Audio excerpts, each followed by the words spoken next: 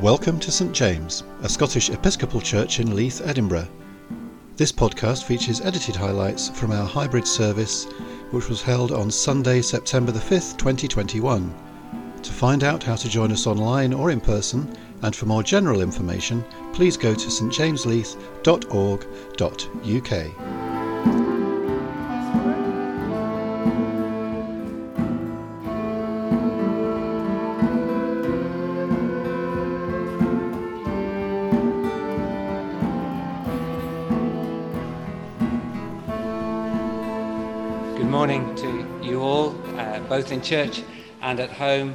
A big welcome, especially to visitors. We have two from Sheffield, so it's lovely to have you with us in our service this morning. Just a few apologies we've got a very trendy looking service sheet, sort of offset. We're in the middle of doing quite a lot of transitioning at the moment, and one of the transitions use a new method, and there's just one or two glitches. So hopefully by next week that will be sorted as we continue to try and get the technology sorted so that we can minister, have worship here and in people's homes.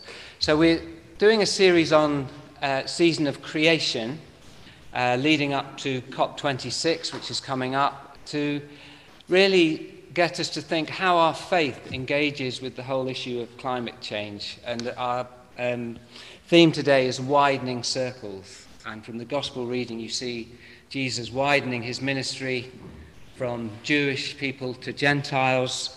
And I believe that if Jesus was alive today, the environmental crisis would be key, and that the Eucharist actually, which I'll say something about later, is very countercultural against the consumer growth model that we have in our world, and I'll say a little bit about that later in the service. So really today is the beginning of creation time to get us to think about how our faith does connect up with these issues, that it's not just a marginal thing that a few passionate people should be part of, but it should actually be integrated into all of our faith. So I'm now going to hand over to Judith to lead our service. Thank you, Ian. Let's just have a short time of quiet while we bring ourselves before God. And if you're at home, and I'm going to turn around because I'm going to look at everybody at home. Hi. Hi, everybody at home. Or if you're in the church, perhaps if you're at home, you could light a candle, and if Ian could light a candle for us here in church while we have some quiet.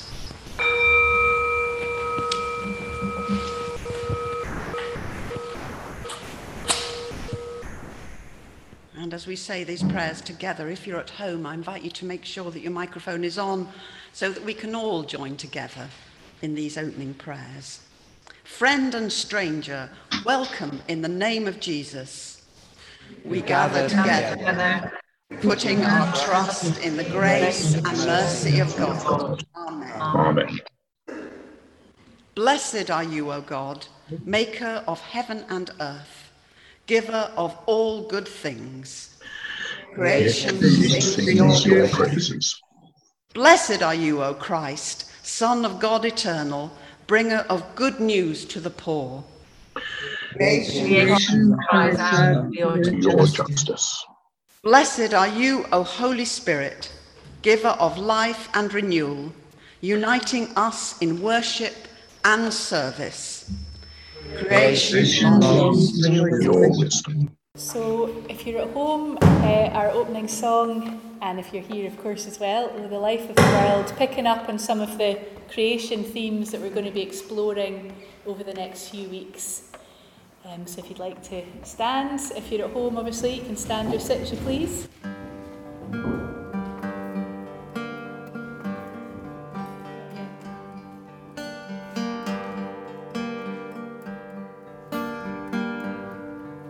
We sing together. Oh, the life of the world is a joy and the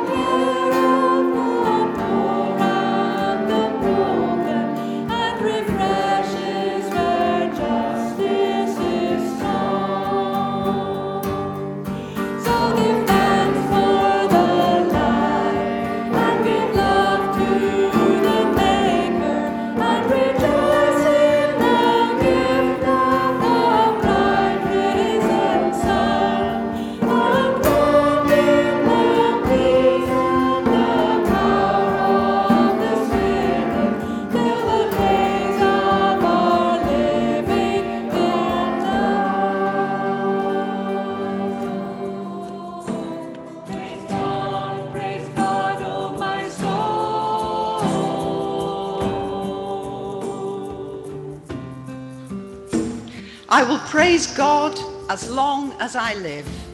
I will sing praises to my God all my life long. Do not put your trust in princes, in mortals, in whom there is no help. When their breath departs, they return to the earth. On that very day, their plans perish. Happy are those whose help is the God of Jacob, whose hope is in God, who made heaven and earth, the sea and all that is in them, who keeps faith forever, who executes justice for the oppressed, who gives food to the hungry. God sets the prisoners free. God opens the eyes of the blind. God lifts up those who are bowed down. God loves the righteous. God watches over the strangers. He upholds the orphan and the widow. But the way of the wicked he brings to ruin. God will reign forever. Your God, O Zion, for all generations. Praise God. Shall we sing together? Praise God, oh my soul. Praise God, oh my soul. Praise God, oh my soul. Praise God, oh my soul. Praise God, oh my soul. Praise God, oh my soul. Praise God, oh my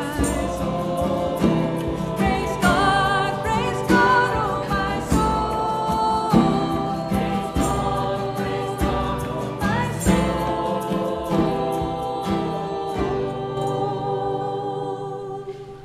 And together, glory to God, source of all being, eternal Word and Holy Spirit, as it was in the beginning, is now, and shall be forever. Amen. Holy, holy, holy Lord, God of power and might, heaven and earth are full of your glory. Holy, holy, holy Lord, God of power and might, heaven and earth are full of your glory. Blessed is the one who comes. In the name of the Lord, Hosanna in the highest. Hosanna in the highest. Hosanna in the highest. The Gospel this morning is taken from Mark 7, verses 24 to 37. From there he set out and went away to the region of Tyre. He entered a house and did not want anyone to know he was there. Yet he could not escape notice. But a woman whose little daughter had an unclean spirit immediately heard about him, and she came and bowed down at his feet. Now the woman was a Gentile of Syro-Phoenician origin. She begged him to cast the demon out of her daughter. He said to her, "Let the children be fed first, for it is not fair to take the children's food and throw it to the dogs." But she answered him, "Sir, even the dogs under the table eat the children's crumbs." Then he said to her, "For saying that, you may go. The demon has left your daughter." So she went home, found the child lying on the bed, and the demon gone. Then he returned from the region of Tyre and went by way of Sidon towards the Sea of Galilee in the region of the Decapolis. They brought to him a deaf man who had an impediment in his speech, and they begged him to lay his hand on him. He took him aside in private, away from the crowd, and put his fingers into his ears. And he spat and touched his tongue. Then looking up to heaven, he sighed and said to him, Ephphatha, that is, be opened. And immediately his ears were opened, his tongue was released, and he spoke plainly. Then Jesus ordered them to tell no one, but the more he ordered them, the more zealously they proclaimed it. They were astounded beyond measure, saying, He has done everything well. He even makes the deaf to hear and the mute to speak. Give thanks to the Lord for his glorious gospel.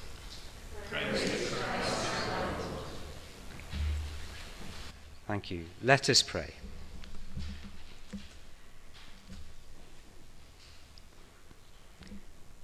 Loving God, open our ears and open our hearts to widen our embrace of those that we love and minister to. Amen. I'm going to focus today on the first part of that gospel of the Syro-Phoenician woman, and also refer a little bit to the same story in Matthew's gospel that adds a few little extras onto the story of Mark. Basically the same story, but just a few added things. So the healing of the Syro-Phoenician woman is one of the great encounters with Jesus in the Gospels. Very memorable. But it's also quite a problematic text, mainly due to Jesus' response for healing being quite offensive in many ways, indeed racist, by referring her as a dog. I think the translation is little dog, which softens it a little bit, but it's still a highly offensive word in the Middle East at the time, and would be today. Joe, who's lived there, is nodding. Where dogs are seldom pets, they're more sort of street scavengers. So it's highly offensive response by Jesus, which seems very much out of character. And when I've previously preached on this passage, in fact, I think I've done it for the last two or 3 years, I've always stressed Jesus' humanity, and like all of us, that he undergoes a conversion experience, believing at the time that ministry was for the Jews first, but when he sees the extraordinary faith of this woman, he realizes that God is at work powerfully also among the Gentiles. And I think there may be some merit in that interpretation, and if that's what you've heard, I don't want to sort of knock that, but it still sits a little bit uneasily with me, because that whole encounter feels so at odds with the rest of Jesus' ministry, where he spends most of his time breaking any boundaries of exclusions. If there's a line, he tends to crash over it. So whenever I get in this sort of bit of a pickle over a Bible story, I tend to try and go back to the cultural lens, a Middle Eastern worldview of Palestine. And I've done it in this story with the help of a biblical scholar who some of you might know, called Kenneth Bailey, who's lived in Jerusalem, lived in the Middle East, I think, for 40, 50 years, so has a real insight. And one of the differences that he highlights between our culture and the Middle Eastern culture is that we tend to read it from a very individualistic worldview, whereas Middle Eastern culture stresses the importance of community. And so what I'd like to do this morning is for us to widen Jesus' interaction with the Syro-Phoenician woman, that it's not just a one-to-one encounter, but actually Jesus' words are for the hearers, and in particular the disciples. So there's a double interaction going on. Jesus is not only speaking to the woman in front, but also speaking to the community and the disciples. And in Mark's gospel, one of the themes is that he's mentoring and educating them along the way, and we always get the sense that they're a bit thick and don't fully understand what he's saying. So I'd like you to try and immerse yourself in the scene and imagine, if you will, that you are a disciple remembering that Jesus had women disciples as well as male disciples, and that you're participating in the action. So if you can move from Edinburgh to the Middle East, cold Edinburgh to a dusty, war-hot place in the Middle East. And as I said, I'm going to flit a little bit between Mark's Gospel and Matthew's Gospel. So the scene takes place in Tyre and Sidon in Galilee and begins with the woman bowing down before Jesus and pleading with him to heal her daughter. And as a disciple, you're shocked on two accounts. One, that a woman has the temerity to approach a man and a rabbi in public. And even today, I don't know if Joe can confirm this, in conservative areas, men and women do not talk in public unless they're in the same family. Is that right? And rabbis certainly do not even talk to female members of their own family in public. So it's highly unusual. And added to this, the woman is a Gentile seeking a favor from a Jew. So as an onlooker and a hearer and a disciple, you are not expecting Jesus to interact with this woman in any way. And in Matthew's Gospel, the woman actually cries out, "Lord, have mercy on me," and which is surprising. She doesn't say, "Lord, have mercy on my daughter, have mercy on me." And I think this is because, like most mothers, her empathy and love for her daughter is so great that she's the one that's in pain. And at the end of the story in Matthew, Jesus says to the woman, "Your daughter is healed." Doesn't say your daughter is healed, but actually says, "Let it be as you desire." And I think that's Jesus' pastoral awareness, that as a caregiver, they're often at the end of their rope and in need of healing as much as a person in need of healing. And I found that's really pastorally, that I found carers are often as exhausted and in need of much support as those who are actually being cared for. So that's a sort of aside, really. So again, in Matthew's version of the story, Jesus initially responds to the woman's request with silence. And as a disciple, you think he's acting entirely in an appropriate manner, as any self-respecting rabbi would not talk to a woman. And this is made clear as the disciples beg him to send her away. But it's then that Jesus surprises you and everyone present by answering her and saying, "It's not fair to take the children's bread and throw it to the dogs." And as I previously mentioned, the word dog would have been highly offensive, possibly as offensive as the N-word in our current culture. It would leave that kind of feeling with you, as dogs were regarded as unclean as pigs in that culture. And as I said, there's a hint of gentleness with the idea of little dogs, but it's still a hugely insulting term. And as a disciple, I think you would have been shocked, despite all your embedded cultural prejudices, by Jesus' use of the word dogs. And you're filled with mixed emotions.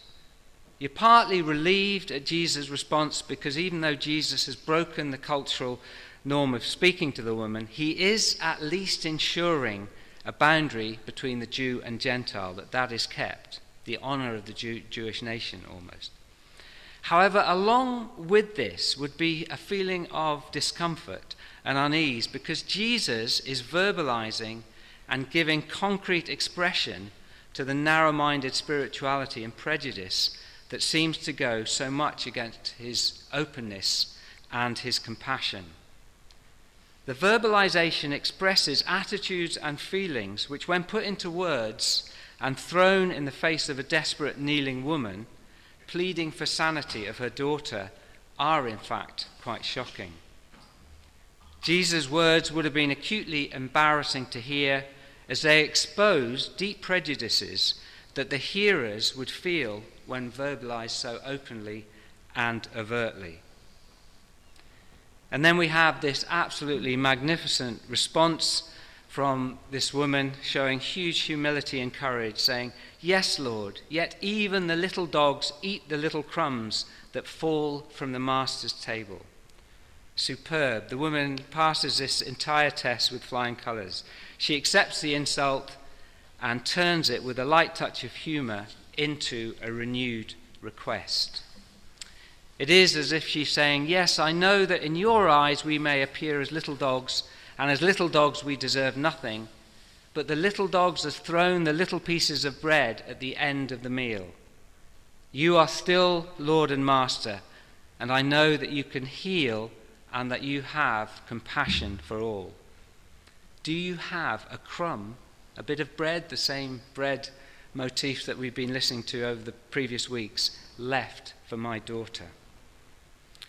And you as a disciple are watching and listening, no doubt feeling deeply conflicted because you, like Jesus, would have had compassion for this woman.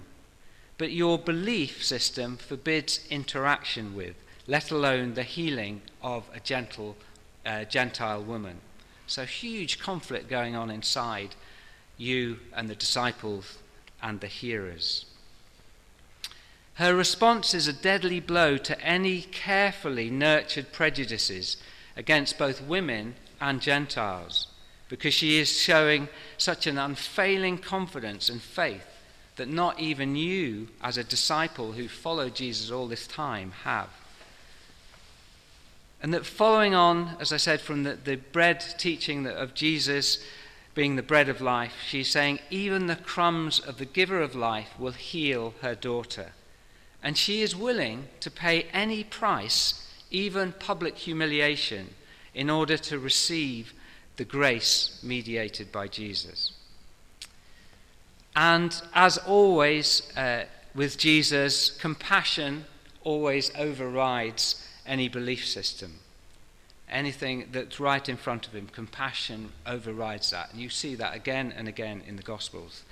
And he not only heals a woman, but restores her dignity. In Matthew's version, it says, "Great is your faith." So the silence with which Jesus began is now broken and ends with the words of great healing power. And he says in Matthew's Gospel, "Be it done for you as you desire." And at those words, her daughter is immediately healed. So Jesus, in the story, exposes the prejudices prevalent in his day and fulfills the beautiful words from Isaiah, which Jesus would have known. "And the foreigners I will bring to my holy mountain and make them joyful in my house of prayer. Their burnt offerings and their sacrifices will be accepted on my altar. For my house shall be called a house of prayer for all peoples." So in our story, the foreigner comes to the holy mountain, her sacrifices are accepted at the altar, and she receives healing and salvation for herself and daughter. And at the same time, Jesus penetrates the hearts of the disciples and other hearers, enabling an enormous amount of very sophisticated spiritual formation and conversion to occur. It's a hugely risky strategy, but an effective and powerful one.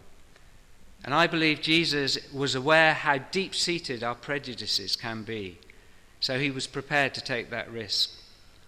And at the same time, the Syrophoenician woman is honored and lifted up from a place of potentially being a little dog to being a person of great faith.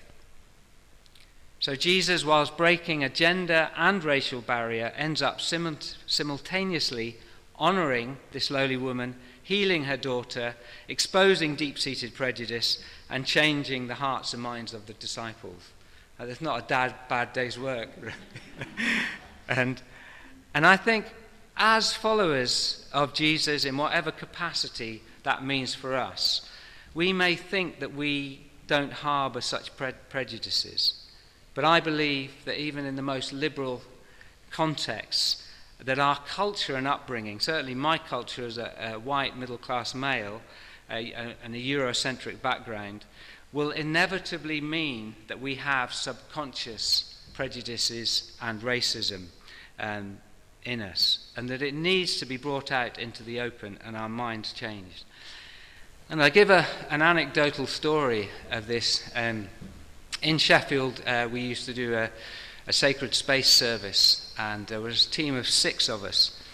And we decided to do a service on Black Lives Matter, on George Floyd, what had happened. It was just after that. And we thought we'd take the risk, a controversial subject, but if our faith can't tackle controversial subjects, then what is our faith for? So we decided to look at it in terms of silence and this, and the good bits, the bad bits of silence, which was the silence that colludes and doesn't say anything, and the good bits of silence that often commemorate things and you're in solidarity with things. Anyway, this team of 6, and we're a very liberal church, we all thought we were very inclusive, and on the team was a Brazilian lady from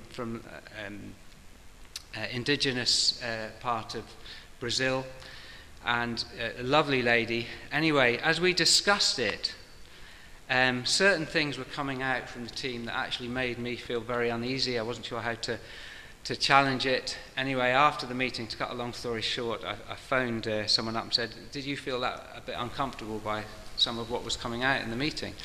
And they said yes, and I thought, what should we do? And I said, well, I'll phone the Brazilian lady up and see what she thought. Anyway, I phoned her up and said, look, I felt really uncomfortable. It felt, there were a few things that were that shouldn't have been said.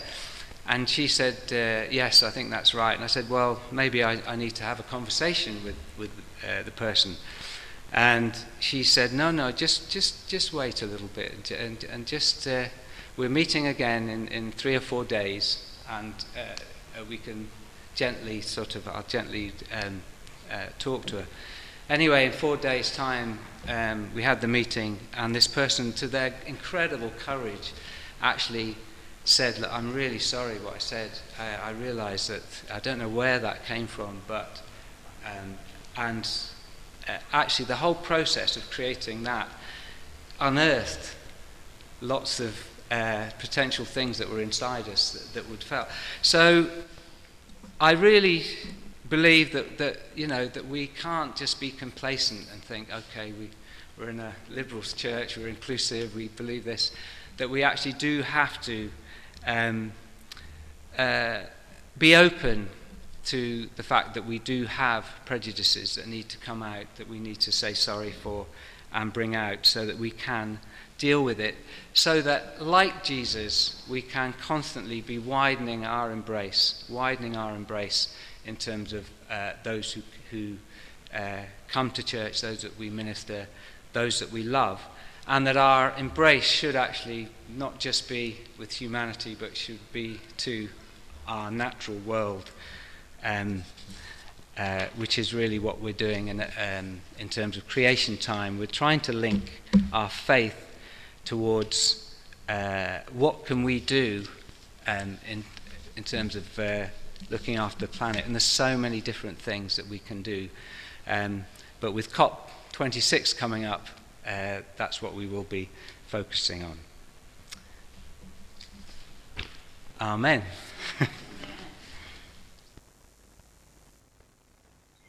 Every day I see or hear something that more or less kills me with delight, that leaves me like a needle in the haystack of light. O good scholar, I say to myself, how can you help but grow wise with such teachings as these? The untrimmable light of the world, the ocean's shine, the prayers that are made out of grass. In the prayers that follow, I invite you in the pauses to hold in your heart words or phrases that speak to you, and silently add prayers of your own. God of constant creation, help us to be alert to delight every day, to be witness to the ordinary unfolding in and around us, in prayers that are made out of grass, sun, skin, water, bread. We pray with gratitude for all manifestations of creation we have seen, touched, and tasted today. for the faces we have seen, for food and all that allows it to reach us.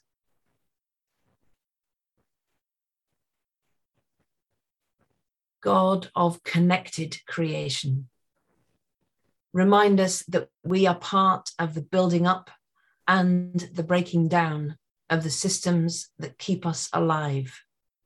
May we be conscious and careful, generous and grateful as we eat, drink, wash, dress, travel, work, relax, and connect.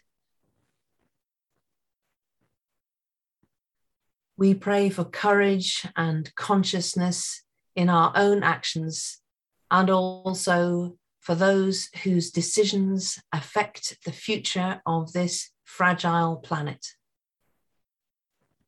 For the UN Climate Change Conference COP26 and all working to mitigate the avoidable impacts of climate change and to adapt to what is already inevitable.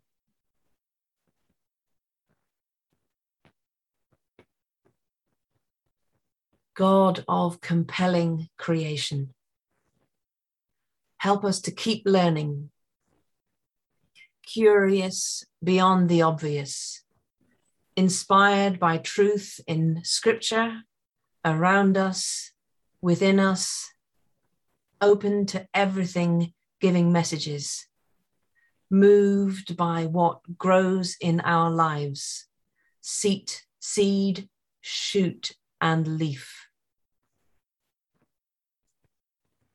Show us those opportunities in our lives where we have power to speak for creation, to convene, inspire, to prophesy, or encourage.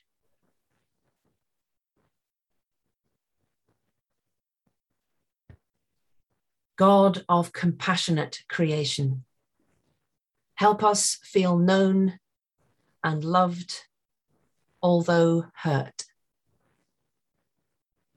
May we be strong enough in our weakness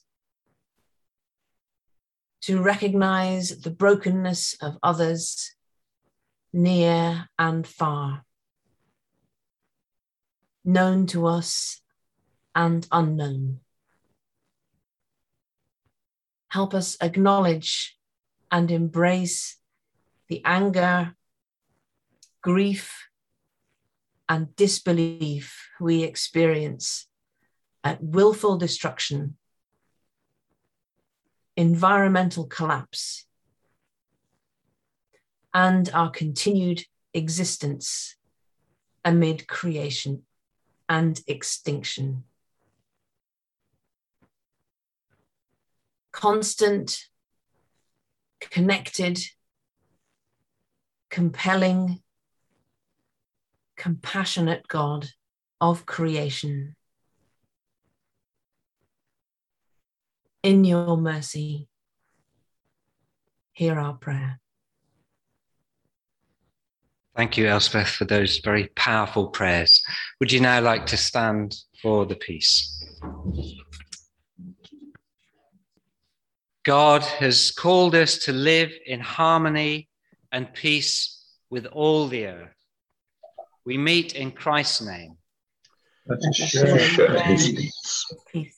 Share the peace with those that... Does the Lord be with you all? Peace be with you, everybody. Peace be with you. Wherever you are, peace be with you. All in church as well. Yes. When I was doing an MA, my dissertation was actually on how the Eucharist, how it connected with environmental issues. And this was one of the concluding paragraphs that I wrote, which I think shows how countercultural this sharing of the bread and, in usual circumstances, the wine, which obviously we can't do.